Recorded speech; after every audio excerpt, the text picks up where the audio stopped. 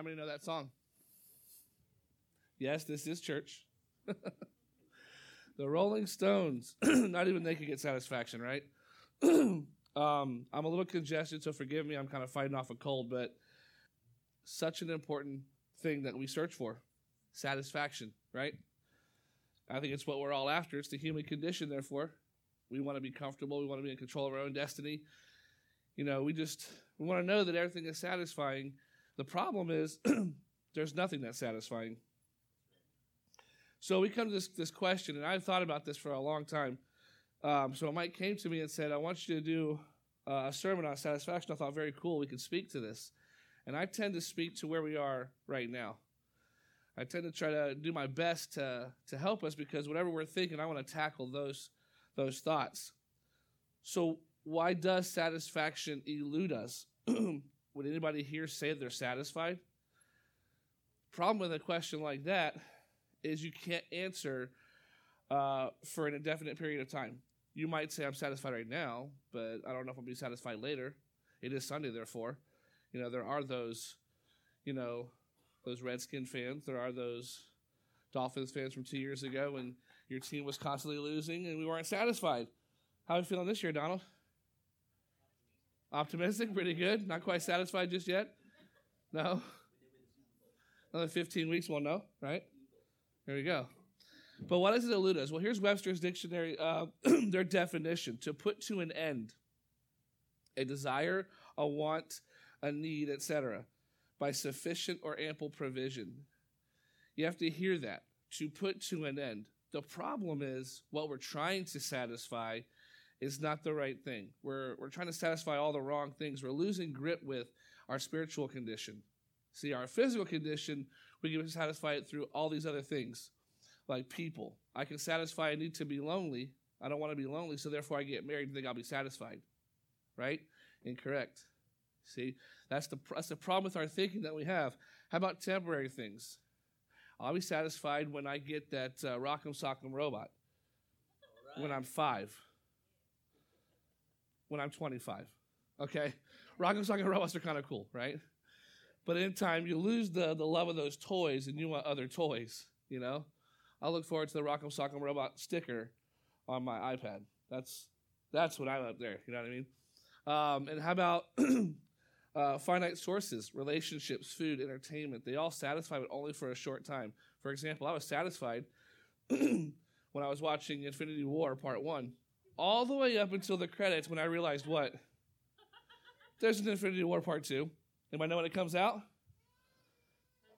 Just about a year from now. It comes out next May. Suddenly I'm not satisfied. I want to know what happens to Thanos. I mean, I know what happens to him, but I want to know how it happens to him, right? I want to know the details of the whole situation. So what I'm telling you is that when you talk about satisfaction, you have to remember that for something to be truly satisfying, it's got to be 3 things, if you ask me. It's got to be constant, it's got to be consistent, and it's got to be complete. Lacking those 3 things, it cannot be satisfying.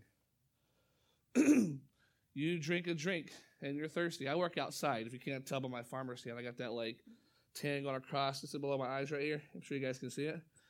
And contrary to popular belief, summer is hot. So I'm out there, 12 hours a day in the sun, and sometimes I just want a cold drink. So I'll take that drink, and it's so satisfying. It's so amazing that, I need another. And then I need another. And then I need another. But then it's okay, but I just need another. Just one more. Always one more is what I need. So you have to remember, whatever it is that you're chasing, and I promise you this, you'll find nothing. You'll find nothing in this world that's going to be all 3 of those things all the time. Constant, consistent, and complete. So we get into how do we embrace the satisfaction? Because now we realize that, okay, if I'm going to be satisfied, I got to have these things, but I can't find it. I'm out here looking for it. I'm toiling for it. I thought it was pretty funny because I think the Lord really wants us to really tackle this, because my main passage is the one that Madeline spoke, that she read from the stage. Anybody? She didn't. I don't think she read it. Did she? What's the address of that verse? Does anybody know? Isaiah 55. She didn't read it. So you can turn in your Bibles to Isaiah 55. Short little 3 verses right there. And it's funny because Zach shared one of my supporting passages. Zach, you want to read the address of that? It's Matthew. No? Matthew 5:3, I think. When Jesus said, blessed are the poor in spirit. 5:3, I think. Somewhere in there at the beginning. The Beatitudes. I've heard it both ways. Matthew 5:10, Job 4. It's one of those. So I think the Lord is really trying to speak tonight. The Holy Spirit wants us to kind of perk on our attention, because here's the truth about it, right? You're human, and you were created in a certain way. You also have a corrupt DNA about you. Ever since the fall, you have drifted further and further away from where God wants you, right? And because of that corrupted DNA, you're also very selfish as a human. So you want what makes you feel comfortable and happy, and we try to justify and we'll try to convince ourselves, and the devil's all too willing to help us. Yes, you're right. You want to do that because that makes you feel good, you know? But our feelings are so deceptive. They're fleeting. They're amazing. Anybody who watches a football game will agree with me. How many times have you seen somebody go jumping from their chair excited, followed by hitting the ground angry in the span of about a second? There's the touchdown, game-winning touchdown, but I see the yellow flag, and it got called back. So I just went from elated to disappointed, like that. Feelings are so, they can't be controlled, truth be told, so you got to go deeper than that, okay? So how do we embrace the satisfaction? First thing you have to recognize is that you're not satisfied. In this room today, there's one of two groups of people.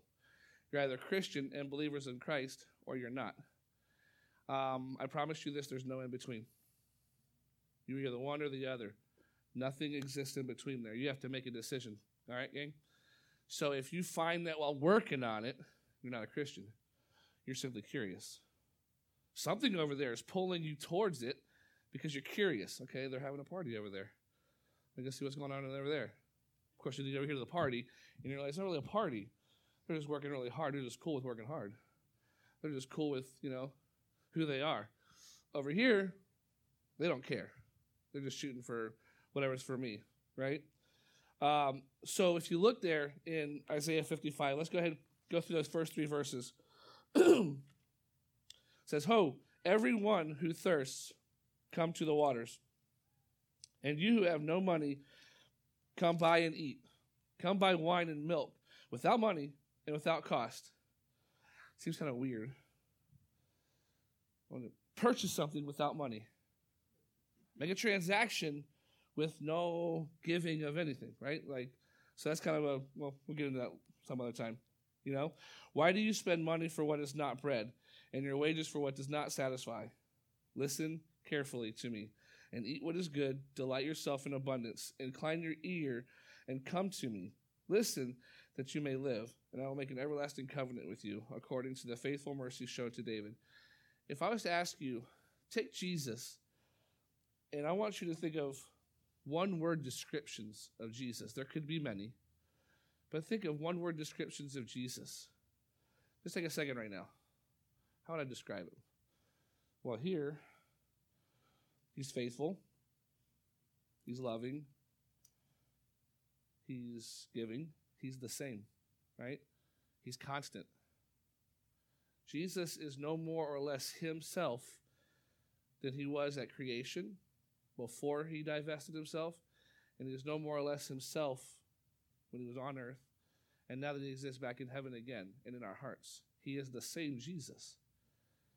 There's nothing that changes, and that's why he can love you no more, nor can he love you any less. He is a constant. That's very important when it comes to satisfaction, when we come to thinking about what's truly going to satisfy me in this life. Everlasting. Listen to these words. Faithful, everlasting. They speak of a time continuum, not just now, but back then and even here. So if I was in a bad place 2 years ago, and I'm a Christian, and I'm thinking, man, I was in a bad place 2 years ago, and I really couldn't seem to get it right. I felt like I was distant from God. That's why you weren't satisfied, because you had drifted from the constant that's going to make you satisfied. You drifted away from him, and you couldn't find enough to fill that void. So our first problem is that we have to recognize our thirst and our true need. If you're sitting here, and some people that are atheists or some people that have a gripe with God. And usually it comes down to the fact that he didn't meet a need. Right? See, I need God to give me that car. I'm sorry. I need God to give me that car. He doesn't do that. He didn't meet the need. Meanwhile, you got to work every day. Meanwhile, you got to the grocery store. You made every trip you need to. I've been there. You know, been down to one car, having to get to two places at the same time.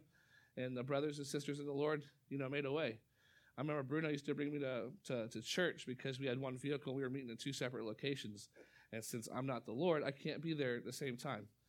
I can't be at both places at the same time. So Bruno used to pick me up. You see? So did I need a car?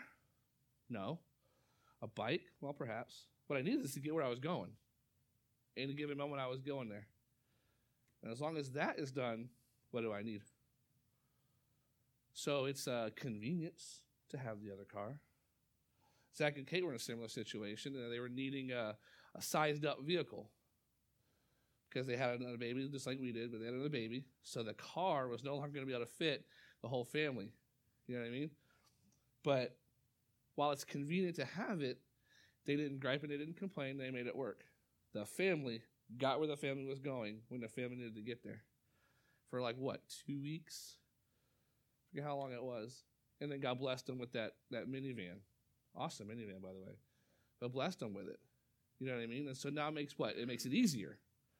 Right? Because now other people don't have to be inconvenienced and so on and so forth. But we have to recognize that we're thirsty, but what is our true need? What do we really need to be thirsty for? There was a woman, a story told of a woman. Some of you guys will pick up on this. She tried to find satisfaction in men. She had many. She happens down to the well one day, and she finds a Galilean rabbi. He's talking to her. She doesn't want to get into a religious discussion or anything like that. But here he's talking to her, and he asks her, go get your husband. She said, well, I have no husband. And she was right. But why would Jesus ask that question? Why would the Galilean rabbi ask that question? Why would he look to her and say, well, go get your husband? She's had many men in her life. The man she's with is not her husband. She's trying to do what she can to meet all her needs through all these other areas. And I think that Jesus asked her so that it would reveal that she's thirsty. It would reveal that she does have a true need, that it's not going to be met by any man that she finds. You know what I mean? I think he did it just to get her to realize, you've tried how many times to marry a man and yet still are unsatisfied. Jesus does that with us today. He'll put you in situations. And what's funny is, again, we can lose our focus. We can lose what we should be looking at. He will take something from us, and we're so worried about the thing he took from us that we miss the shape of the need. He took this from me, and I don't like him anymore. And I'm not going to follow him. I'm going to stop going to church because he didn't meet that need. But we don't even know what the need is. The reason why he took it from us is because it won't meet the need. That's the very reason why he took that thing. Still revealing that, look, this is a need, a void, something that needs to be filled and needs to be completed. So we keep trying and we keep laboring. I have never seen anybody work harder than, and I can include myself in this, than a group of people that toil and toil and toil after the wrong things to try and satisfy whatever thing they got going on. We work hard at it, don't we? We work 2 jobs trying to do it. I would love to have a house that I own. I don't own, we rent currently. But I'd love to have a house of my own. That's not going to satisfy me, though. It's just not. I'm sure one day I'll have it, because God is good, and he loves to get good things. I'm not going to, ignore that, but it's not going to satisfy me. It's not like I'm going to get my house and go, awesome, bags packed, let's go to heaven. Because I got the house, I'm good, right? No, because we could say the converse too, right? How many people have ever said this? This is the worst day of my life. How many have said it twice? That's all you need, twice, because one of them was wrong. Right? Either that's the worst or this is. How many have said it 3 or 4 times? Pretty unfortunate group of folks right there. I know a guy that can help you. All right? But we can say the opposite of it too. We just get ourselves so caught up and we lose track of what we're trying to do. I'm going to get married and I'll be satisfied. Oh, he snores. Folks, I snore. One day I'll be like my dad. I love my dad. My dad is the only person I know that can snore while conscious. And when I tell you I snore, folks, I open and close doors. All right? I do. I'm not lying. So God bless my wife. I don't know how she does it. So now it's okay. I need a husband or a wife, and some of them little earplugs that you can get, right? You know, I need a car, and then I'll be satisfied. I was driving to work one day, and I go to work early. Driving to work one day, going down 46, and I tell you, there's no lights. There's no lights. If the moon is at the wrong angle, it's darkness. It's just straight pitch black down 46. Pop.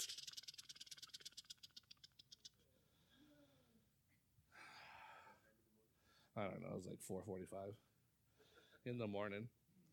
And to protect us, my wife has little protections on my phone. Fellas, if you don't have the protection, you need to get it. You know what I mean? Just to keep you restricted from all those things that could trip guys up, right? Problem is that thing is like kind of intuitive, but then it's also ignorant. So I try to access my Geico, and I need the password. It's 4:45 in the morning. She's pregnant. Way pregnant, trying to get rest. What do I do? You know what I mean? I had to call her. Otherwise, what am I going to do? I'm somewhere between 46A and Mount Dora. You know what I mean? Look, where are you, buddy? Where's the nearest cross street? Oak. There's an oak tree right there. There's a family of them. You know? So cars break down. They're not really that satisfying. You're not sitting there going, it's okay, car. It's okay. I get it. Things happen. You're still my favorite. No, in that moment, I really hate that car. The minivan's at the house, 4 full tires. I'd rather have that right now. You know? So then secondly, we need to come to terms with the fact that we cannot, in and of ourselves, we cannot gain the satisfaction. There's nothing you're going to be able to do. You're not going to be able to work hard enough or smart enough or with somebody. You're never going to find it. You need to come to terms with this. We're helpless in this endeavor. You want to be satisfied, you can't do it. It is impossible for you to do it. Because while I asked the question, anybody here satisfied, it's always kind of tricky because people look for the first hand to go up. Nobody ever wants to be the first hand. It's always like, yeah, I got you. And also the hands start flying up. You know what I mean? But you're not going to be able to do it. You're not going to be able to find your satisfaction. The reason why is because we're ignorant of the actual need. That's why I keep saying that, because we go to all those wrong places. We go to all those things where we try to satisfy our needs. We don't have the resources to do it. That's why he says, you who have no money, you who have no way to purchase, come to me. Right? It's Isaiah writing it, but that's Jesus. Come to me. You have no money. You're thirsty. You're completely unsatisfied. You need to come to me. So our second problem is that we're pursuing a satisfaction of the physical, and that's the real main point there, is everything that happens this side of heaven, well, it's just that. It's this side of heaven. You might live to be 80 years old, 90, 100. God love you. Any day past 80 for me is borrowed time. It belongs to some baby somewhere. Jesus, bring me home. I'm 80. You know what I mean? And there's Caleb. He's 80 years old, and he's like, the giants in the land over here? Like, Mom, I got it. Where's my spear? Let's go. You know? But I don't know. Maybe I'm not cut from that cloth. But maybe you live to be 80 years old, 85 years old. You know? But you're chasing a physical satisfaction, which means you'll constantly be chasing it. You'll just constantly be going. So you can't rest because I'm not satisfied. Okay, now I am I'm not satisfied. All right? Let me see if I can help us illustrate this. I'm going to move this over here. Jimmy, will you go grab that for me? When it comes to people drinking out of glasses that I have, there's 2 people I trust to wash things. One is Mary Smith, for reasons known. And the other one is Nathan Andrew, also for reasons known. All right. Let's see if we go get the props. Not opened. So you guys can know that you're sanitary. You're not going to get sick or anything. I washed my hands 14 times. All right, give me a second. It's got to get good. I wanted it to be cold, right? Because who wants to drink a warm soda? That's just not okay. Nobody wants to go to that church. You know, they give you a warm soda. But I want an illustration. Who here prefers Coke over Pepsi? Yeah. They're the same, but... So we're the Coke hands again? There's like 6 of us, 7 of us. I grew up in a Coke household. My dad worked at Coke. There wasn't no poster of Pepsi anywhere in my house growing up. So let's see the hands for Pepsi. Other people just scared to raise their hand. Not really sure. I'll drink soda. Well, Mountain Dew's a Pepsi product. Okay. That's why I'm torn, because I'm a Coke fan, but I love Mountain Dew. You know what I mean? So I feel like I'd cheat on Coke. I feel like I'd cheat on Coke. I'm faithful to Coke, right? So, oh, I need some repentance today, don't I? All right, so that case, Pepsi wins the day. So now I need a volunteer. Where are my Pepsi fans again? All you got to do is drink a Pepsi. Yeah? Got me? Donald. I'll have Donald come do it. Come on, Donald. You can prove that it's a brand new Pepsi and it is, in fact, ice cold. There's no reason you shouldn't enjoy this, my friend. It is, in fact, sealed. Gonna pop it open. 1:45 in the afternoon on July 7th, and you're at work. Ain't no greater sound than that. Psh. Cheater. I didn't say drink it. You did. No. Pour it in the glass. It's an illustration, D. Take the straw. That's fine. It's your Pepsi now. Take the straw. Take a drink out of that straw for me. I did not touch that in. And there are 40 witnesses, huh? You drink it. This is it, folks, right here. There you are. You're with your friend. This is really good, right? It's like fizzy. All the carbonation is there. It's cold. It's awesome. Come on, get excited. That's your life in Jesus right there, folks. Right? So that's your life in Jesus. Take that straw. Don't put it in there, please. Put it up against the straw on the outside. Up against the straw on the outside. You drink out of both at the same time. There you go. So now you got your life. Now you got life in Jesus at the same time. How's that working out for you, Donald? It sucks. Anybody? I can see the soda. It's right there. There he goes. You hear it? You hear it? For illustration purposes, thank you so much, D. Take your Pepsi. You've earned, my friend. Good job, Donald. All right. Donald says to me, I know hydraulics. This is not going to work out for me right now. So our life inside of Christ, when that's where we're focusing, Christ is everything for us, right? Now, it breaks down because eventually the soda goes away. But what we're talking about here is the fact that nothing inhibits it when you drink it from the straw here. You start to search outside of Christ and add that to the mix. It inhibits your ability to get that satisfying whatever in you. And Jesus talks about this in John chapter 6. He kind of says along the same lines as Isaiah does, where he's just like, come to me. It's where he says, I'm the bread of life. Eat from me and you'll hunger no more. Drink from me and you'll thirst no more. This is what he's trying to say. Get away from the world. Get away from it. The world has nothing to offer you except you need more. And it distracts you from being with Jesus and being in Christ. See, Jesus is not just some character from a Bible. He's not just a good teacher that we look back on. See, he is living. He is alive today, same as he was 2,000 years ago and at creation. There's never a time when he is only theoretical. He exists, and he is real, and he lives in each of us today that believe in him, that choose to believe in him. But whenever we start chasing the world, we in effect say, Jesus, you can't do this, and I want it, so I'm going to drift from you. For those of you that are Christians, I'm going to ask you that question right now. Is there anything in this world that is that important that you'd risk walking away from Christ? Because every time I choose to walk away from Jesus, because it breaks down like this. Either one, he doesn't want to give it to you for whatever reason he has, or he can't. Those are the only two things that can exist.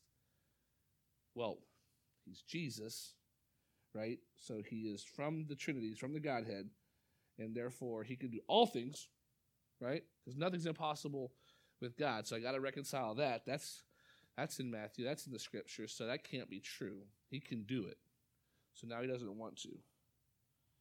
And my atheist friends out there, this is where you have your problem.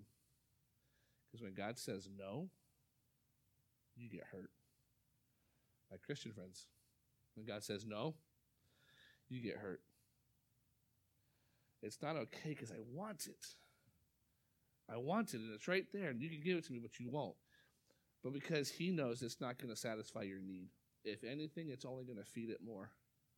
And you'll need more and more and more. And off you go away from Jesus. And he's going, but right here is all you ever need. You know what I'm saying? In my life,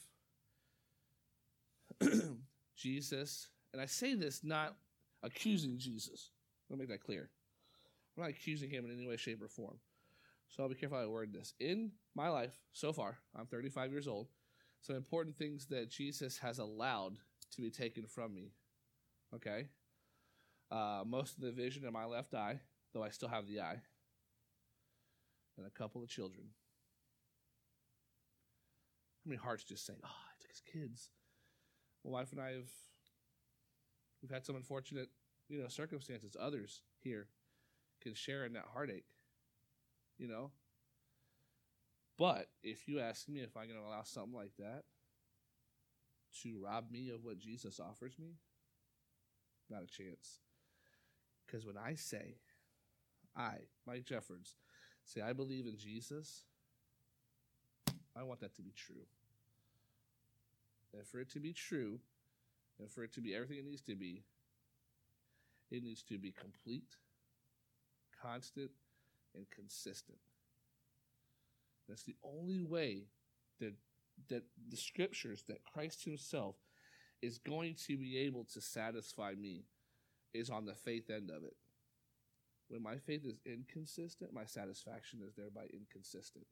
It's got nothing to do with the source. It's got everything to do with what happens in me. That's why the Pepsi is not going to satisfy you. It has nothing to do with the Pepsi. It has everything to do with your thirst. Don't love that Pepsi. Give it 2 hours and he's got some chicken enchiladas with some jalapenos on there. And what's he going to be? He's going to be thirsty. Even after that Pepsi, he might go over that sweet tea, but he'll always need more. It has everything to do with your thirst. See, that's the need. What makes you so thirsty that you can't quench it? What makes you need more and more? What makes you so hungry that you need more and more and more? We have to come to terms with the fact that we're helpless to do it, and it's proven in our efforts. It's proven in everything that we go and we grab for. Donald mentioned this. He says, I can tell you what's important to you with one look at your bank statement. How many times does whatever pop up? How many times you go into the movies? How many times you pop it away at McDonald's? I go quite often myself, but usually it's for that Pepsi. I get out of work and it's 5 o'clock, and it's still hot. We live in a state that's terrible.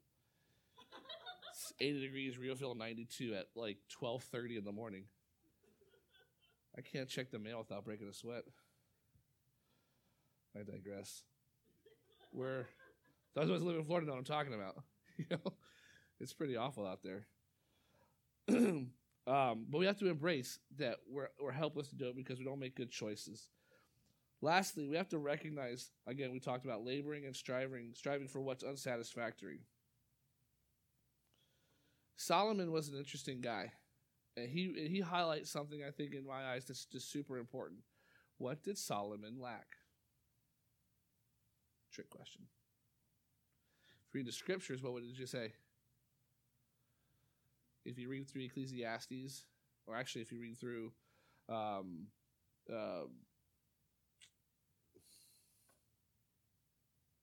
I can't remember the book of the Bible now. It talks about him. Kings. If you look in the scriptures, what does it say about Solomon? He had what? He asked for that. He lacked at the beginning, so he asked for wisdom. Ask me for anything, I'll give it to you. But what does God say after he goes, well, I want to know how to lead these people. Give me discernment on how to lead these people. I don't know how to do it. I'm young. He recognized that, so he wanted wisdom. And God said, hey, you asked for the right thing, and because of that, I'm going to give you what else?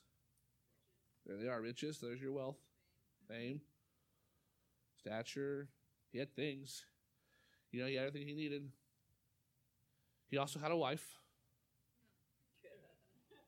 He was given a wife, but that didn't work, so he just kept on going. How many did he wind up with? 700. 700 wives. 700 wives. We're not going to get into the other part of that. I see some little ones in the room. But this man, in our eyes, from a human perspective, lacked nothing. If he wanted something, he had it. If he needed to know how to handle a situation, he had the wisdom, he took care of it. He had to buy something, he had the money. He owned everything as it were anyway.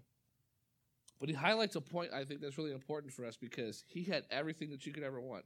What is it in your case that you're searching for? Because we're not Solomon. We don't have all those things to our disposal. So what are you lacking? Security, intimacy, wealth, recognition, significance. I'm talking to teens. I'm talking to adults. What is it that you need to be? Do you not feel secure? Do you not feel safe? Do you need intimacy? To be that close to someone and to know that they're always going to be for you and that they're contractually obligated? You said the vows. In sickness and in health, till death do us part. I was there, I know. So they're contractually obligated. It's not a covenant that, a covenant when you cut an animal all apart and walk through the thing together. You brought one, I brought one, and we walked through the thing together. We'll cut up our animals. That was their resources back then. That was probably a lot of money. Just take it and just walk right through it. That wasn't like, that's like taking your paycheck and just ripping it up and walking through there. So you're contractually obligated in this covenant, right? But what is it that you're searching for? What is it you're chasing? If I had blank, I would be satisfied. Because I'm going to challenge your thought process today. And so will Solomon. Because he had it all. And he kept searching, and he kept searching, got himself into some problems. And what did he say in Ecclesiastes? I've done it all. I've seen it all. There's nothing new under the sun. And it is all meaningless. Empty. Here's a guy that if we look and we read through those scriptures, and we actually think about it, he actually proved cannot be done. You cannot find satisfaction, and you cannot find meaning in a world that's falling apart, that has been ruined and just completely tainted by sin. We messed it up. It was perfect in the beginning, and we messed it up. And so now we're in this degrading world that's falling apart around us, and we want to know why there's all these things that happen in the world. And we lose sight of the fact that it's our own sin because we were selfish. Because the devil got us to thinking that fruit, whether it be an apple or a mango or whatever it is, we thought it would satisfy. We thought it would give us what we needed. And what did it give you, church? Problems. What did it give the ladies? Pain and childbirth. Well, look at me. I wasn't the first one to eat it, but I ate it. So I caused a problem, right? I ate that fruit. Guys, what did it cause? That's why I can't get mad at anybody else but my own self. It's hot, man, and there are thistles in the grass. I'm telling you, it's for real. For where I work outside, and I'm in all these conditions, and I'm going, all this for a piece of fruit. And there was fruit everywhere. There were trees everywhere. That foolish snake, it got me to thinking that it was that one that I needed. That was what was missing. Nothing was missing in the beginning. Nothing was missing. It got up in my head. It got in your head. And that's why you're in the spot that you're in. It's because you're just like everybody else. You think you know what you need. So what do we need? Isaiah 55, verse 3. I just can't believe it. I get myself so caught up all those things. I don't even need them. This is what Isaiah writes down, that Jesus is saying, incline your ear and come to me. Listen that you may live, and I will make an everlasting covenant with you. Here's the trick. He's going to make good on his end because he's already done it. See, Jesus has already gone to the cross. That was a plan that was decided so long ago because God knew. He knew that we were not going to be able to do our end of the bargain. And so he sent us another plan A, and Christ did it. He died on the cross to secure your salvation, to secure your right standing with God the Father. All the sin and everything that makes you unworthy, that makes you unable to take on the satisfaction of knowing that I will one day be in heaven and be able to worship, my God forever and ever and ever. Everything that's held you back from that, Jesus bore it on the cross. He took it up. He had no yoke. That's why it was easy and light. His only burden was us, which is a pretty heavy burden because we're ignorant and we're foolish, But he lived a life that was perfect. He did not ever stray from what he was supposed to. He never disobeyed once. He never had a problem in his life. But he got up to the cross, and he got up there, and that's when, at that moment, when his Father took every sin, future, past, and present, and looked at his Son and went, boom. The weight of that sin ripped Jesus from his Father and drove a wedge right between them. See, that, my friends, is hell. Not where you are now. Because God couldn't look at Jesus because of that sin. And he did it so that you could find satisfaction. So how are you satisfied? You have to listen. You have to eat. You have to delight. You have to incline your ear. He says it again after that. He says listen twice. Okay? I'm not talking about hearing. I'm talking about listening. And that's where inclining your ear comes into play. I know how you can be satisfied. Sorry, say again. This is inclining your ear. You said something that's interesting to me, and I want to know what it is. You know what I mean? So here's Jesus, and he's saying, listen. Okay, I hear you. Listen. Eat. Okay, eat food. I got it. Psalm 16 says, in your presence there is fullness of joy. Another word to describe Jesus. Full. Fullness. Complete. Psalm 16:11, in your presence there is fullness of joy. At your right hand are pleasures forevermore. There's that continuum again. See, I want to talk to you about where you are today, but today impacts forever. At least it can. And then there's that incline your ear. Listening is actually an active neurological process.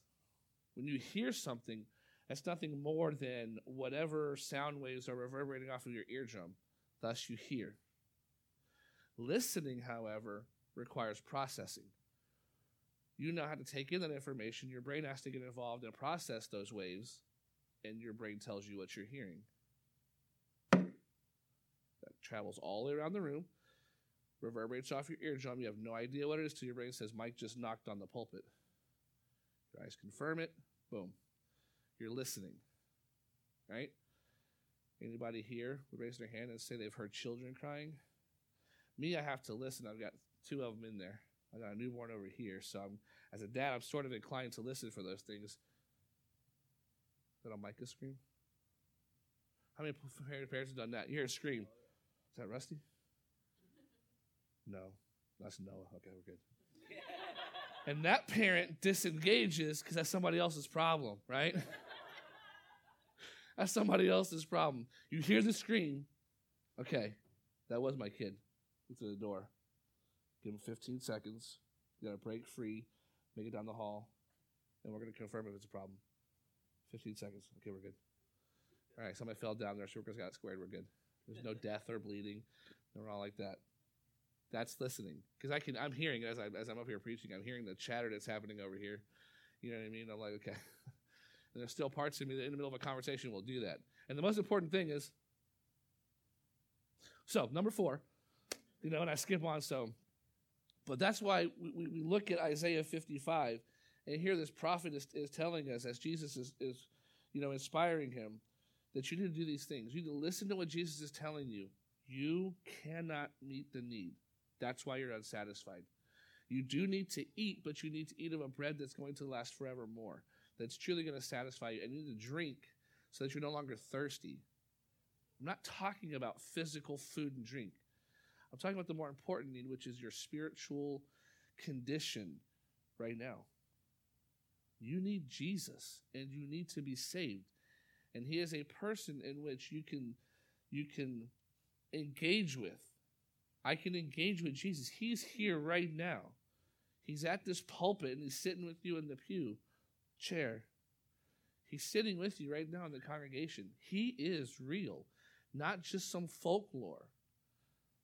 So when I go through a tough time, when I'm feeling unsatisfied, it's just that. I'm feeling unsatisfied.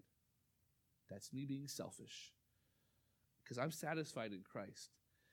He has his pay grade, and I have mine. And I got the easier part of the deal. Because he does the heavy lifting. See, I get to believe in him. And your belief will always dictate your actions. Always, always, always. Whatever it is you believe is going to come out through your speech and through your actions. You know what I mean? Look at that guy who's watching his football team. Does he believe they can win? Look at his posture. If he's in anticipation and he's at the TV screen, here's a man that still has hope. If he's gone off to bed, or he's in the kitchen, or he's disengaged completely, he has no hope. His team is not going to win in his eyes. Which is why that guy hates life, and the next morning goes, did you see that? Hail Mary, 99 yards. Touchdown. Goes to overtime. We win. Did you see it? No, I didn't see it. And I'm hating life for it, you know? But I say that because I want to try and highlight a point. Whatever it is that you believe, it will be shown in your actions. Jesus said like this, you know a tree by its fruit. If you believe in Jesus, and you truly believe in him, how you walk through things is going to give indication to that. Now, I'm not going to tell you that I was happy and excited and satisfied when Sarah had her miscarriages, or when I found out that I was one sneeze away from perforating my eye and they'd have to go in there and take it and I'd be a pirate the rest of my life. I'm not going to say I was excited. Yeah, right. Jesus is real, see? You know what I mean? No, there were tough times. And I was robbed of my satisfaction for a lot of those times. But that's why this is important to me. Because I don't want to stress over things I can't control. There's just too much in this life that's outside of your control. But they pass through his hands. And he is going to bring them to your good. See, all of those verses that we read, all those life verses and those favorite memory verses, and all of that we remember and we speak, they're all connected in this huge web, at the center of which is Jesus making it all happen. So you're chasing fame or recognition, or you want to be wealthy. All of what you need is already satisfied in Christ, which means that when you have wealth, you're not given wealth for satisfaction. You're given wealth for some other reason. It's to glorify God. Fame, you're not given fame for satisfaction because you already need to be satisfied. You're given fame for some other reason. Breaks my heart sometimes. I watch some of these guys like Dwight Howard who have these huge positions and they're famous and kids look to them and they love him and he's a great player and he's all of these things. But then you find out about his personal life. You find out the choices he's making, the things that he's doing. And I'm going, I don't want him being a role model for my kid. I want him to be a basketball role model for my kid. He's a fine player. But all that character garbage that comes along with him, no. I would much rather my child play a different sport or not at all. Because if that's who he's going to look to, it's going to ruin my child. It's going to ruin the sport that I love, because he has a terrible, you know what I'm saying? You know, you look at other guys like Tim Tebow who try his best to continue on. He left a sport that he loved to go to another sport that he loved. You know, couldn't quite, take with a team But you look at this guy's character, and he's doing just fine, but he had to sacrifice, He had to sacrifice something he loved dearly, but he's not drifting away from who he loves and what he loves, which is Jesus, long before football or baseball. Incline your ear this morning and this week, because Jesus is calling. I thought it was a great set that the band played today. Incline your ear, because he is calling. Brooklyn, I'm calling you. Zach, I'm calling you. Hope, I'm calling you. I want you to come be with me. And Jesus likes to whisper, because when you whisper, especially when you're trying to listen, it makes you listen more. So I can shout it all I want, but for Jesus, come. That's all you got. Come. Nathan Adrian, come. Danny, I'm calling you. Come. What's that, Jesus? You want me? What am I going to do for you? Nothing. And come be with me. Because the important thing is that you have been with Jesus, and he has impacted you, and you believe in him. That's why when it comes to listening and whispering, I can say to my kids, okay, time to go to bed. My kids don't do well with this. I could go, guys want cookies?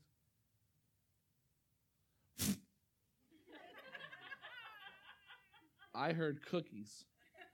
Where did you come from?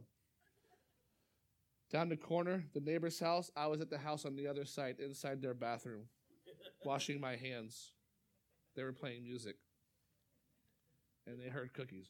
And they were on me. That's the big difference in there when it comes to listening. Sarah and I have a funny way of communicating. We have to be careful, because if we say it and they understand it, they're going to want it. And now we've got to, okay, no, you can't have it or whatever. We're assessing. How have they been today? Well, they've been pretty good. They've been really good. Okay, let's do something nice for them. Do you want to go on a W? It's our own language. A W is code for a walk. We used to say, do you want to go on a W-A-L-K? But the kids learned the code. W-A-L-K, and we went on a walk. After about 3 times, we would say, do you want to go on W-A-L-K? Are we going on a walk? I'll get my shoes. So now we have to be really, really careful. And so we speak in kind of like that code, because our kids have learned. They have so learned. Here's the important thing that you need to realize. Ephesians 1, and I want to turn there, and I want to make sure I hit it on the head. This is what Paul says. And this is where a challenge is going to come in for you guys. It says, as Paul, an apostle of Christ Jesus, by the will of God, to the saints who are at Ephesus and who are faithful in Christ Jesus. Grace to you and peace from God our Father and the Lord Jesus Christ.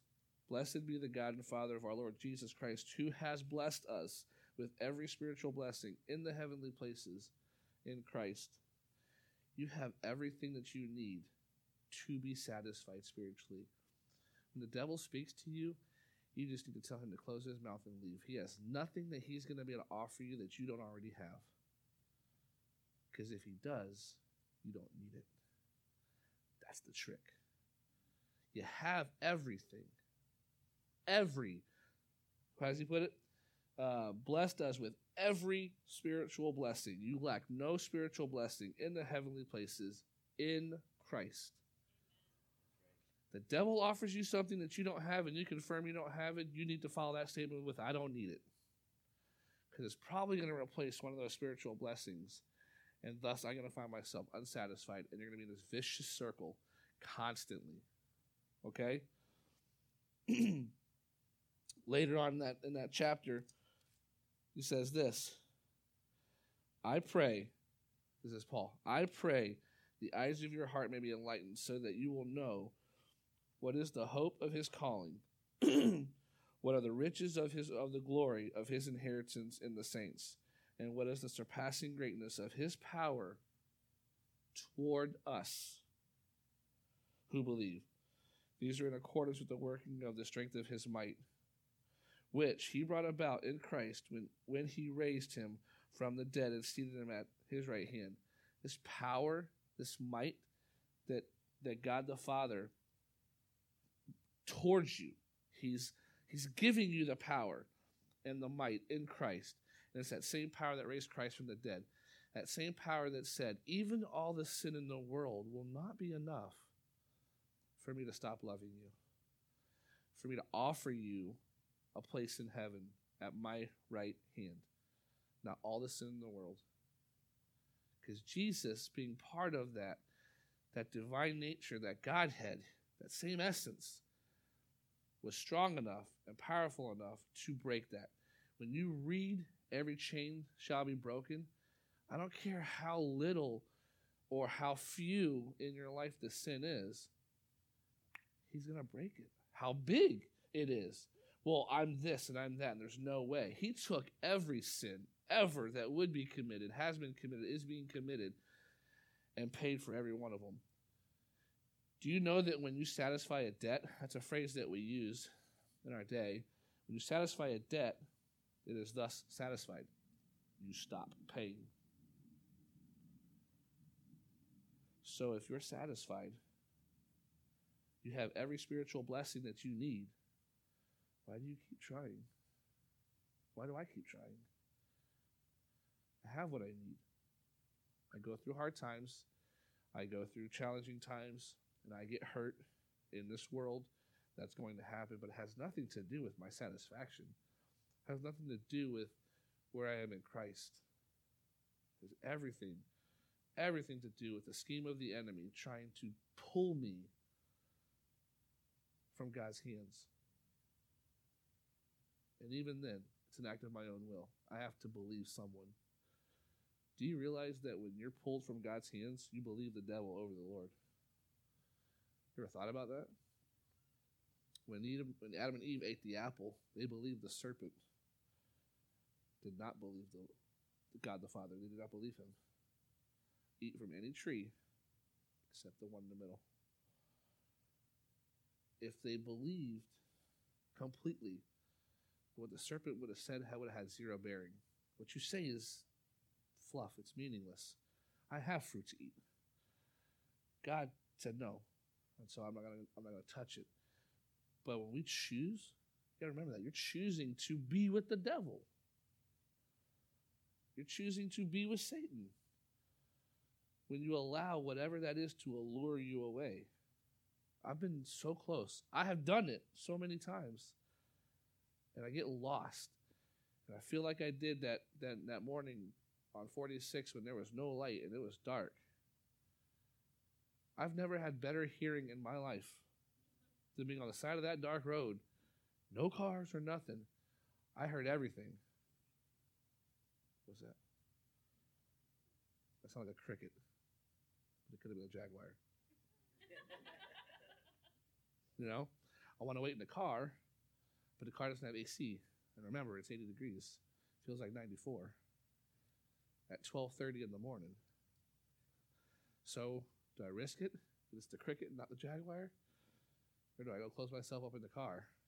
You know? But I've seen The Great Outdoors, and I know what bears do even when you're in the car. I've seen that movie. You guys ever seen that movie? When the bear wants the chocolate bar, climbs up on the vehicle, all kinds of problems, you know? But why would we choose that, man? Why would we choose to go to the devil? He's the devil. He's the father of lies, and we know it. If you don't know it, you need to be up here. Like right now. Let me pray for you. Because those of us that know it, man, that's just even heavier for us. Because I know who he is. So the only thing that he can do is appeal to my lack of understanding of who Jesus is. And here's how I know. How many people have ever said, yeah, I just need more Jesus? You know what you need? You need more Jesus. That's what you need. But then I got to thinking, I was like, what? Because my Bible tells me when you get Jesus, you get all of Jesus. There's not like a silver, gold, platinum membership of Jesus based on how good you are in life. You're not going to do some good works and, get a couple people saved, and all of a sudden God's going to speak to you and go, hey, you just upgraded to the gold membership of Jesus. So now you have access to casting out demons and all this other kind of stuff. It doesn't work that way. You either have them or you don't. So what we really need is a deeper understanding. We need more intimacy with Christ. We need to know more about this Jesus. We scratched the surface of what this guy has done, what he can do, and who he is. Got a book full of them, and we've got brothers and sisters across the world who experience him in so many different ways. I'm with Mike, man. I look forward to being in heaven and hearing all the stories. Really, man? It happened to you? How cool is that? But I'm going to try as hard as I can to get as much intimate with Jesus as I can to know more and more about him, because that's the thing that's really going to satisfy me and you. That's what's going to really do it, because I know Jesus so deeply and so intimately that nothing that ever happened on this side of heaven is ever going to change it. Wouldn't even cause me to bat an eye. Yeah, I'll hurt. And yeah, it won't be cool. It doesn't change who Jesus is. It certainly doesn't change who I am in him. But we'll do that. I need more Jesus. What do you mean you need more Jesus? How much of him do you have? You know what I mean? Because my Bible tells me that once you believe, you get it all. Resurrection power. Yep. You can pray for somebody to be healed, and they'll be healed.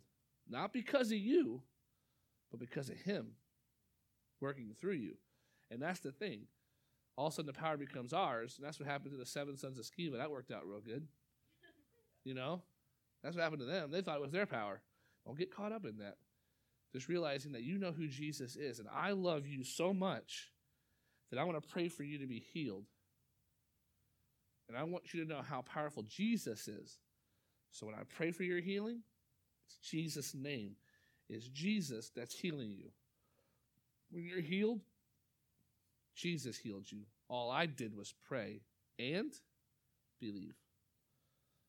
Because it takes this much belief, just as much as it takes this much deception to pull you away.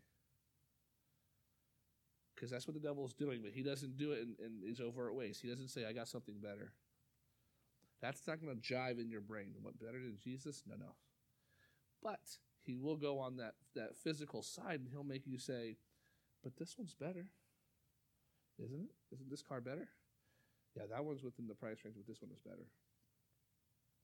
What makes it better? It looks better? It's younger? What makes it better? What makes one house better than another? We got to start really processing this stuff, because the devil is crafty when he speaks to us and he gets us caught up. But you have to remember, you have every spiritual blessing from the heavenly realms. So what do you need to do? You need to listen. You need to incline your ear. You need to eat. You need to partake with Jesus and get to know him more and more and more. Because whatever you got going on, he's allowed it for his reasons. But it will ultimately wind up for your benefit. Like I said it before, the babies that we lost, I'll see them in heaven. What a privilege that they were raised by Jesus. I'm not a perfect dad. I'm nowhere near the perfect dad. If we were on a line of dads going from perfect to not perfect, I'm somewhere towards the end. Like, I'm outside the American Idol audition hoping to get into the building, kind of like at the end. I'm almost there. Left at the 7-Eleven, and then the line starts. I'm right there. So if I wanted my kid to be raised by somebody, I would want him to be raised by Jesus. And what are the stories that he's going to tell me or she's going to tell me when I get there? You know what I mean? Like, that's a privilege I have, that not many people have. That's a privilege I have. Sarah has that. So what do you need to do? All those desires that you have, every one of them, I need to be famous. I need people to recognize me as important. You are important. I know a guy that died for you because you were important. He did not want one, not a single one, to get away. And he said it in John 6, and he said, my desire is that I lose. My Father's desire, thus his desire, is that I lose not a one that he gave to me. And if one of you goes away, he's coming after you because you're his. Bring all those desires for wealth and for fame and for all of that, and bring it right to the altar. Put it down, because you don't need it. You are everything that you want in Christ, but only in him. You are wealthy in Christ. Zach said it. Blessed are the poor in spirit, for theirs is the whole kingdom. So bring it all up here, but you got to remember, it's only in Christ. And he may not give it to you in the ways that you want it. He's given you giftings for a reason, and he's given this guy giftings for a reason, and this gal giftings for a reason. They're his reasons. Don't get caught up in all of that. In the immortal words of Bill Belichick, just do your job. You be who Christ wants you to be. Forget about everybody else. Don't be trying to be like everybody else. I'm not Zach or Mike Curtis or Diego or Donald or Danny. I'm not. I'm me. And when I come to grips with that and really start to dig in with that, see, then Christ begins to manifest through me and things begin to happen for his kingdom, which is what it's all about. So I'll tell you right now, I'm going to pray for all of us. And if you need to come here and get it right, then come here and get it right. This is always open, by the way. You don't have to wait till 12 o'clock at the end of a sermon. You come here and do business with the Lord. This is his altar. I don't control this. All right? Nor does the worship team. You come here and do whatever business you got to do. But I tell you to come and do it and get serious and lay down all those desires and things that you want, because you have it all. You just don't have it in the way that you want it. That's because you're selfish, just like I am. We always want things and want them a certain way.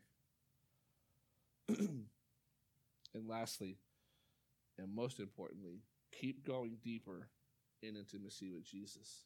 If you accomplish nothing else in the day, go deeper with Jesus. Have that quiet time. Have that field time, as I call it. Go, get deeper. Learn more about Jesus, and you'll realize you don't need more of him. You just need deeper him. You need to go deeper in him and get access to all those things that he offers. Because he's king, and he is sovereign, and he's already met all the needs.